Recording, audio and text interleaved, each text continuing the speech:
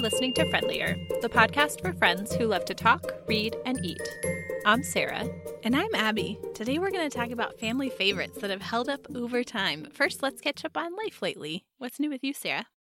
I wanted to talk about summer planning and how finding the right balance for the perfect summer is so hard. Yes. This will be the first summer where I am working more hours, where I'm in my new position at my job, which just means my hours are less flexible. There is a lot more time when Neil and I will be overlapping with needing to work, where before, when I was a materials handler and shelving, I would move almost all my hours to the weekend so that one of us was working all the time, but we rarely overlapped. So trying to balance that, plus I'm taking a class. Camps are a week at a time, so you get a lot of coverage for a week, but we don't want to do camps every week, and so then it feels like too much openness, not enough openness. I am just not sure. We did sign up for some camps. We have one summer trip planned, and we will just see how it goes. Yeah, I was going to talk about the same thing, which is that I have a lot going on this summer. My summer semester starts, I think, May 7th or 9th, something like that, and doesn't end until August 20th. So Plum will be, out of school and back to school before I'm out. So we have almost no time overlapping. I have no time off in there, with the possible exception of July 4th, the single day. And I don't even know that yet. Yeah. So Pepper will stay in his daycare, which is awesome. It will be consistent for him, which is great when you're 3. Andrew is planning to go to a conference in Portugal. So he'll be gone for 10 days. Okay. Sometime in the summer. So we are doing full coverage camps basically the whole summer. And that's really new for us. There's 1 week, I think, that Plum is going to go to Dallas with my mom and take some intensive swim lessons with a friend of my mom's at the beginning of the summer so that she's ready for camp for the rest of the summer. And hopefully she'll be able to get more swim lessons at the camps that we're doing. But it just feels really different. There has not been a summer before where my kids weren't just home with me. Yeah. So things are a-changing. We'll have to report back at how it goes for both of us. Yeah. Now let's talk about what we've been reading. What's your latest read, Sarah? I read I Must Betray You by Ruta Sepetys.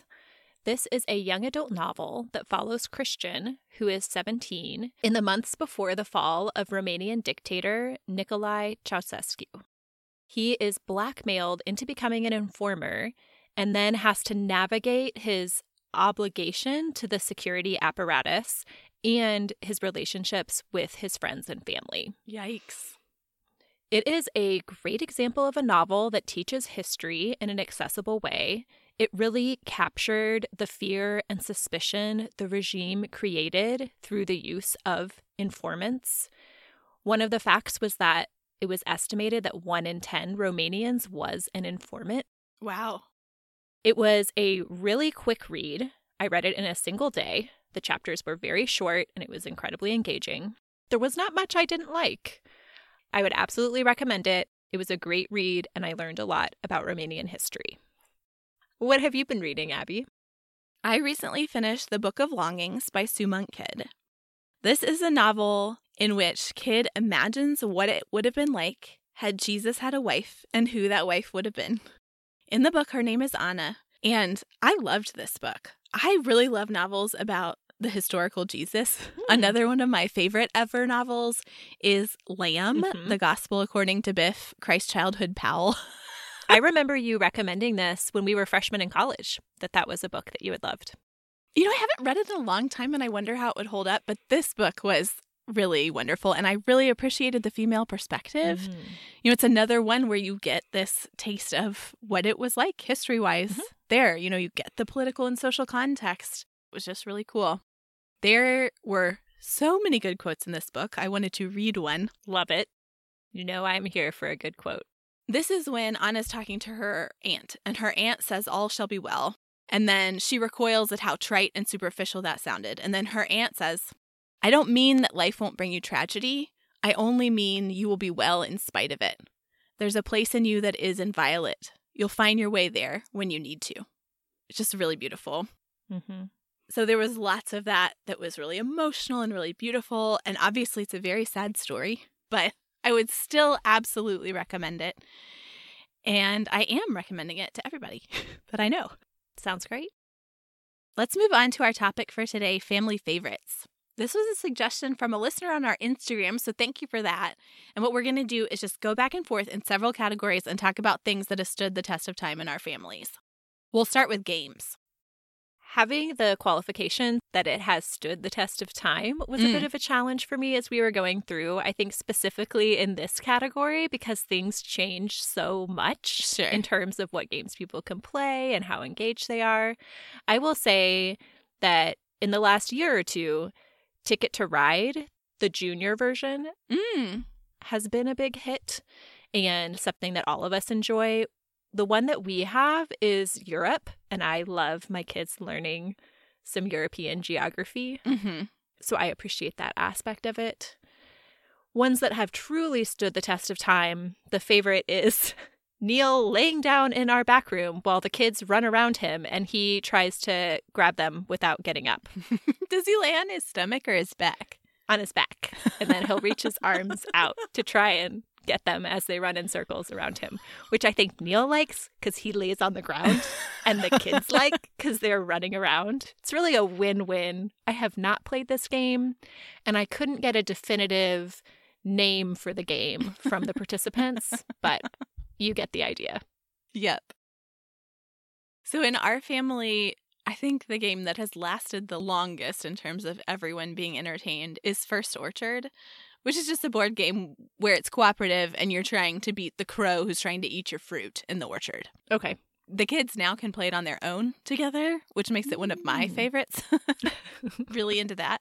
And then two newer ones that we have recently started playing, but that I feel like will stand the test of time, is Spot It, which is a card game where you have a series of cards and each of them shares a picture between them, but they have lots of other pictures.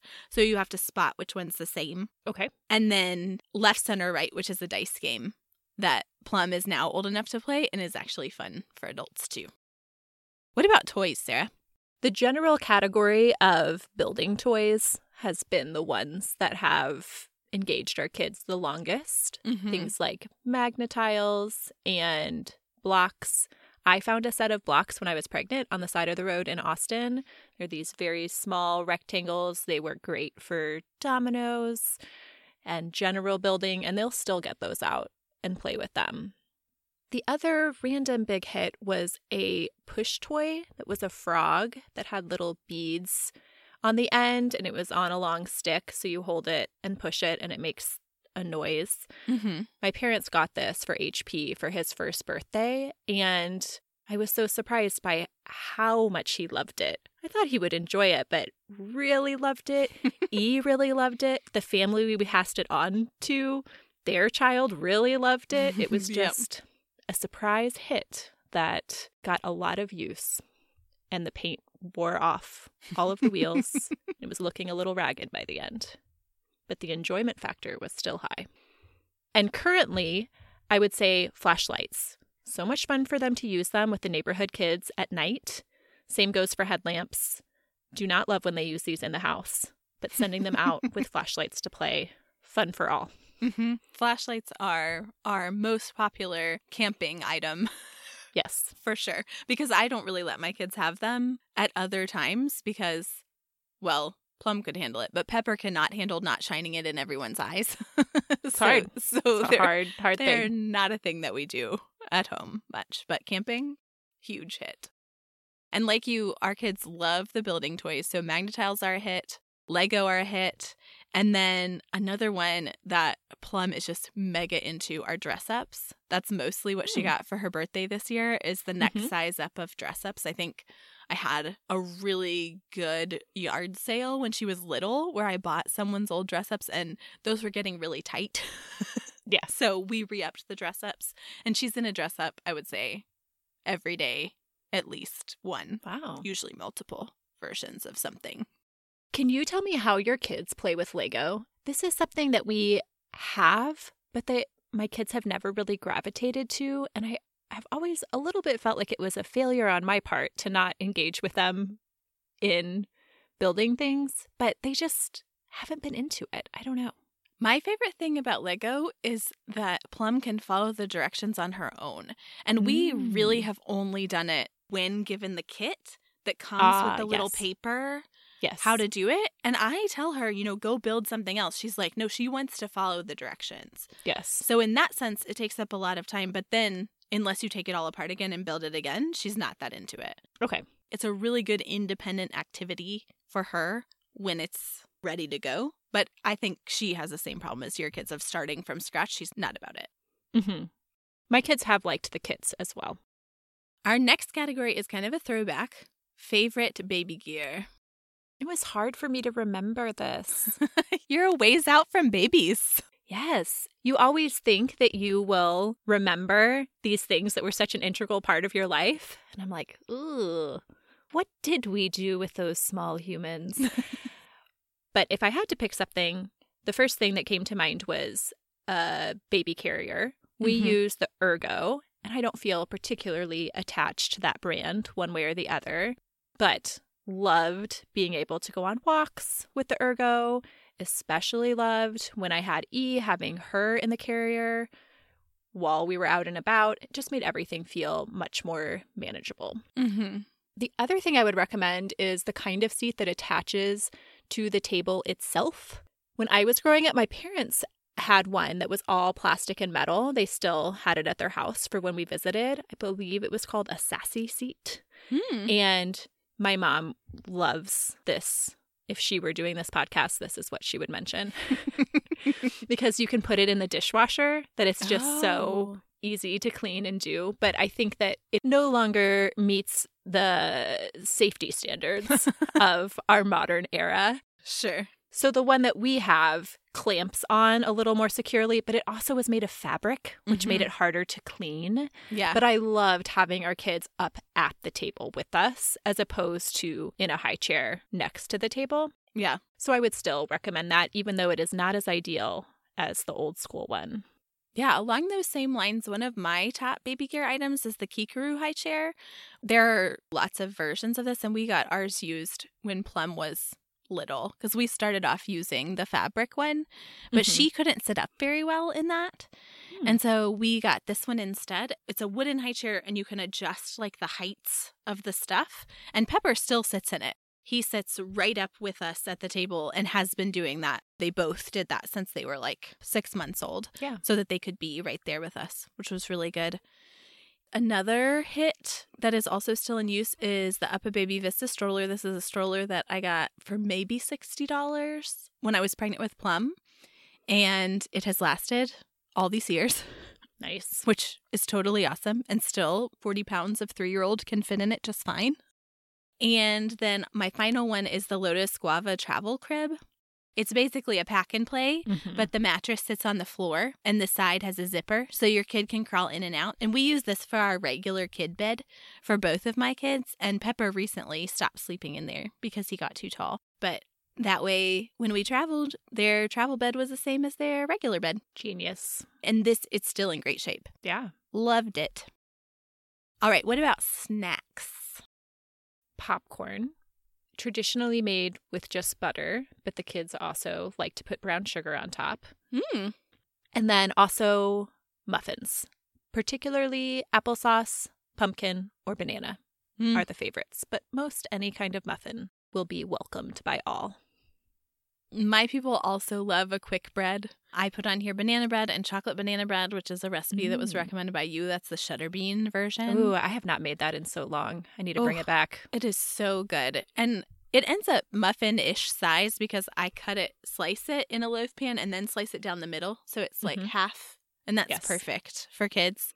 And then applesauce pouches, which is another thing where they can help themselves. My children have been eating both of these things for basically their whole lives. Yeah. What about treats? A favorite treat is donuts. Yes. There was a long stretch where I was working on Saturday mornings and Neil would bike the kids to a local donut shop. That was a big hit. We have been going less often, but it is still one of the biggest hits for all members of the family. Nice. Ours are cakes made from mixes, including funfetti cake and yellow cake with chocolate frosting. Mhm. Mega hits. And then key lime pie. I should have added key lime pie too. Big win. What about favorite rainy day activities? Making forts with all of the pillows and cushions in the house. This started when they were very young and has continued as recently as this last weekend. Love it. I do not mind the building of the forts. I do sometimes get frustrated when things don't get put back at the end of the time. So that has improved over time. But even when they were younger, still worth it for the amount of entertainment value that we gained. Agree. I would also put on this list listening to audiobooks. We started with the listening with Martin and Sylvia, the Sparkle stories, which were between 15, maybe up to 25 minutes, but they're usually 15 to 20 minutes. And I felt like that was just such a good length for the attention span that they had then, and were really engaging, and then just slowly working our way up to chapter books. Would say the biggest favorite has been the Boxcar Children, and Hoopla has all of the Boxcar Children books. So when they get in the right mood, they will both just hang around working on some kind of project or just looking out the window, listening to the Boxcar Children. So good.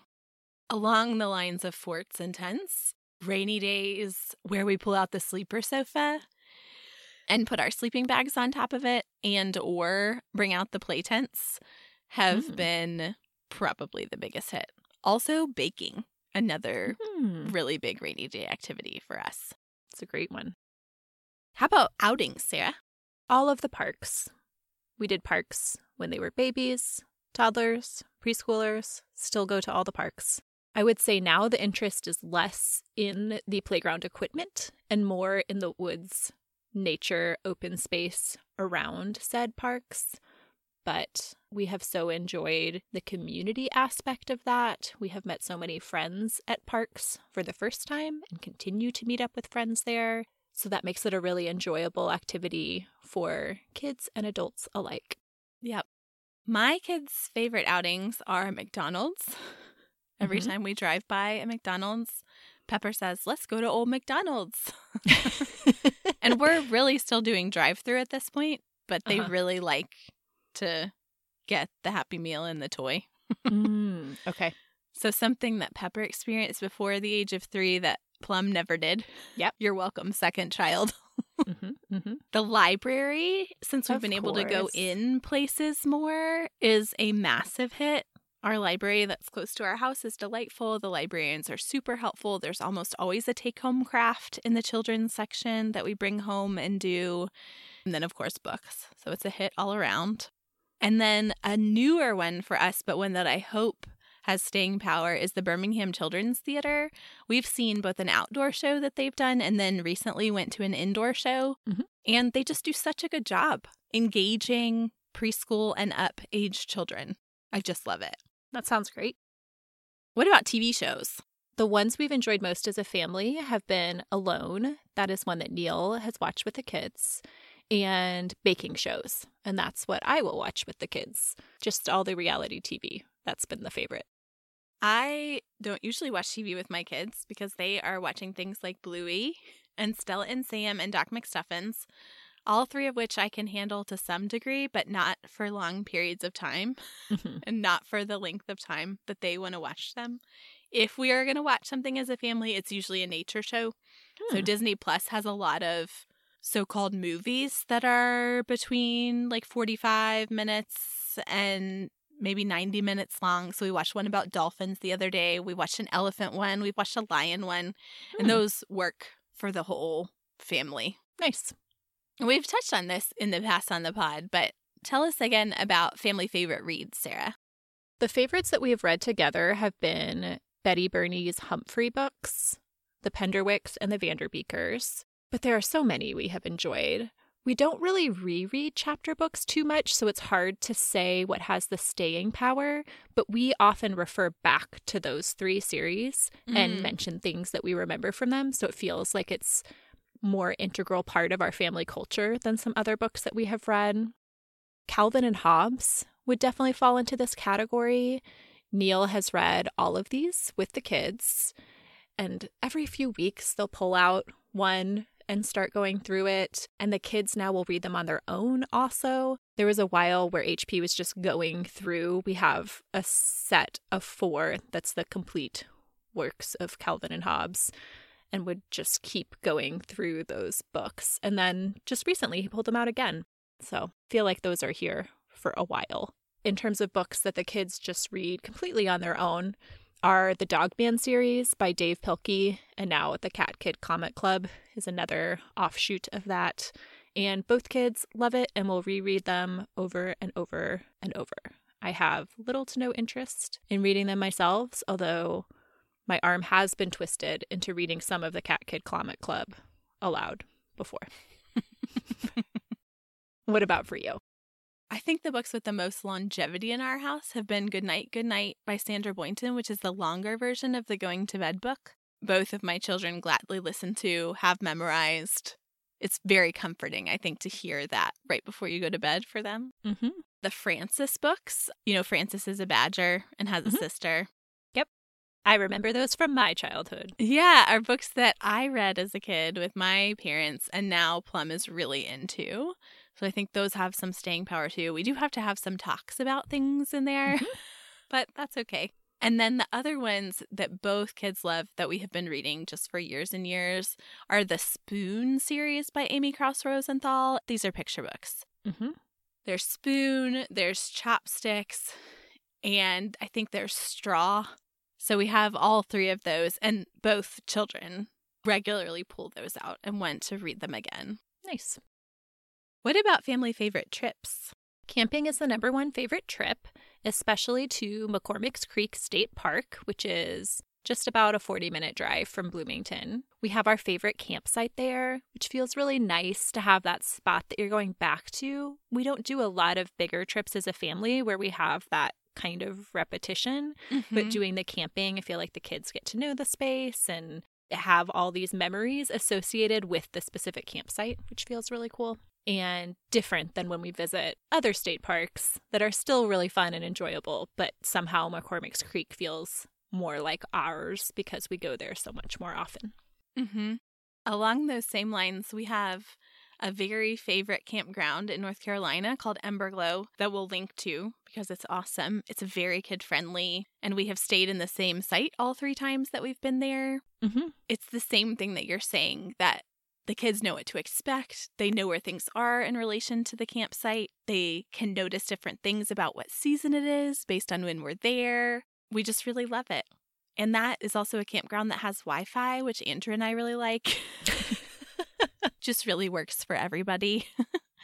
And then familiarity is not to be discounted because we also love to go to our favorite beach, which is Amelia Island in Florida. Mm-hmm. We have tried other beach trips, and then we just feel regretful that we didn't go to the beach that we know and love because we know the restaurants in the town. Yeah. We know what to expect in terms of the beach. We know where the fun walks are. We know where the playgrounds are, rather than having to sort of find all that stuff anew. Yeah. It's really nice to travel with kids and have some things that are already decided. Agreed. Well, that's the end of our family favorites talk. Listeners, we would love to hear about your family favorites. Now let's talk about what we've been eating. My mom visited recently, and she brought us brisket that was smoked at a restaurant in Dallas. This is beef brisket. It was amazing. I guess they smoke it and then slice it and then put it in a vacuum seal pack. Okay. And she puts a little ice pack with it and puts it in her checked luggage when she flies to us. And then it's basically the most delicious meat I've ever had. Wow. I am glad you explained that because I had questions about how said brisket made its way to you. But I am glad that it did. What have you been eating, Sarah? We have been having fancy nachos. This happened because I was trying to make the fancy quesadillas. This is what I call it when you add anything other than beans and cheese. It is fancy. Sure. I was making the quesadilla recipe that I love that has the canned green chilies and black beans and peppers and corn that you toast on the stovetop. Yeah. Well, I did that, and then Neil was like, "Why are you making that? We don't have any tortillas." I was like, interesting. And then I was like, no problem. We will just have nachos. And then I found out we only had like half a bag of tortilla chips, which was enough. I was able to spread them across the pan and then dump a massive amount of the filling for the quesadillas on top. Yeah, perfect. It was very tasty. Really love getting in the veggies with all of the cheese, bean goodness. And I am glad that the meal didn't completely fall apart and that we were able to enjoy some nachos. Do you use the whole green chilies or the diced ones? Diced. Okay. And do you drain them? I do. Yum. That's all for this episode of Friendlier. It's been great talking with you, Abby, and with all of you listeners. You can find out more about everything we talked about today, including what we're reading and eating, in the show notes in your podcast player or on our website, friendlierpodcast.com. You can also leave us a comment there or on Instagram at friendlierpodcast or email us, friendlierpodcast@gmail.com. We'd love to hear from you. Until next time, may your books be engaging, your food delicious, and your conversations friendly.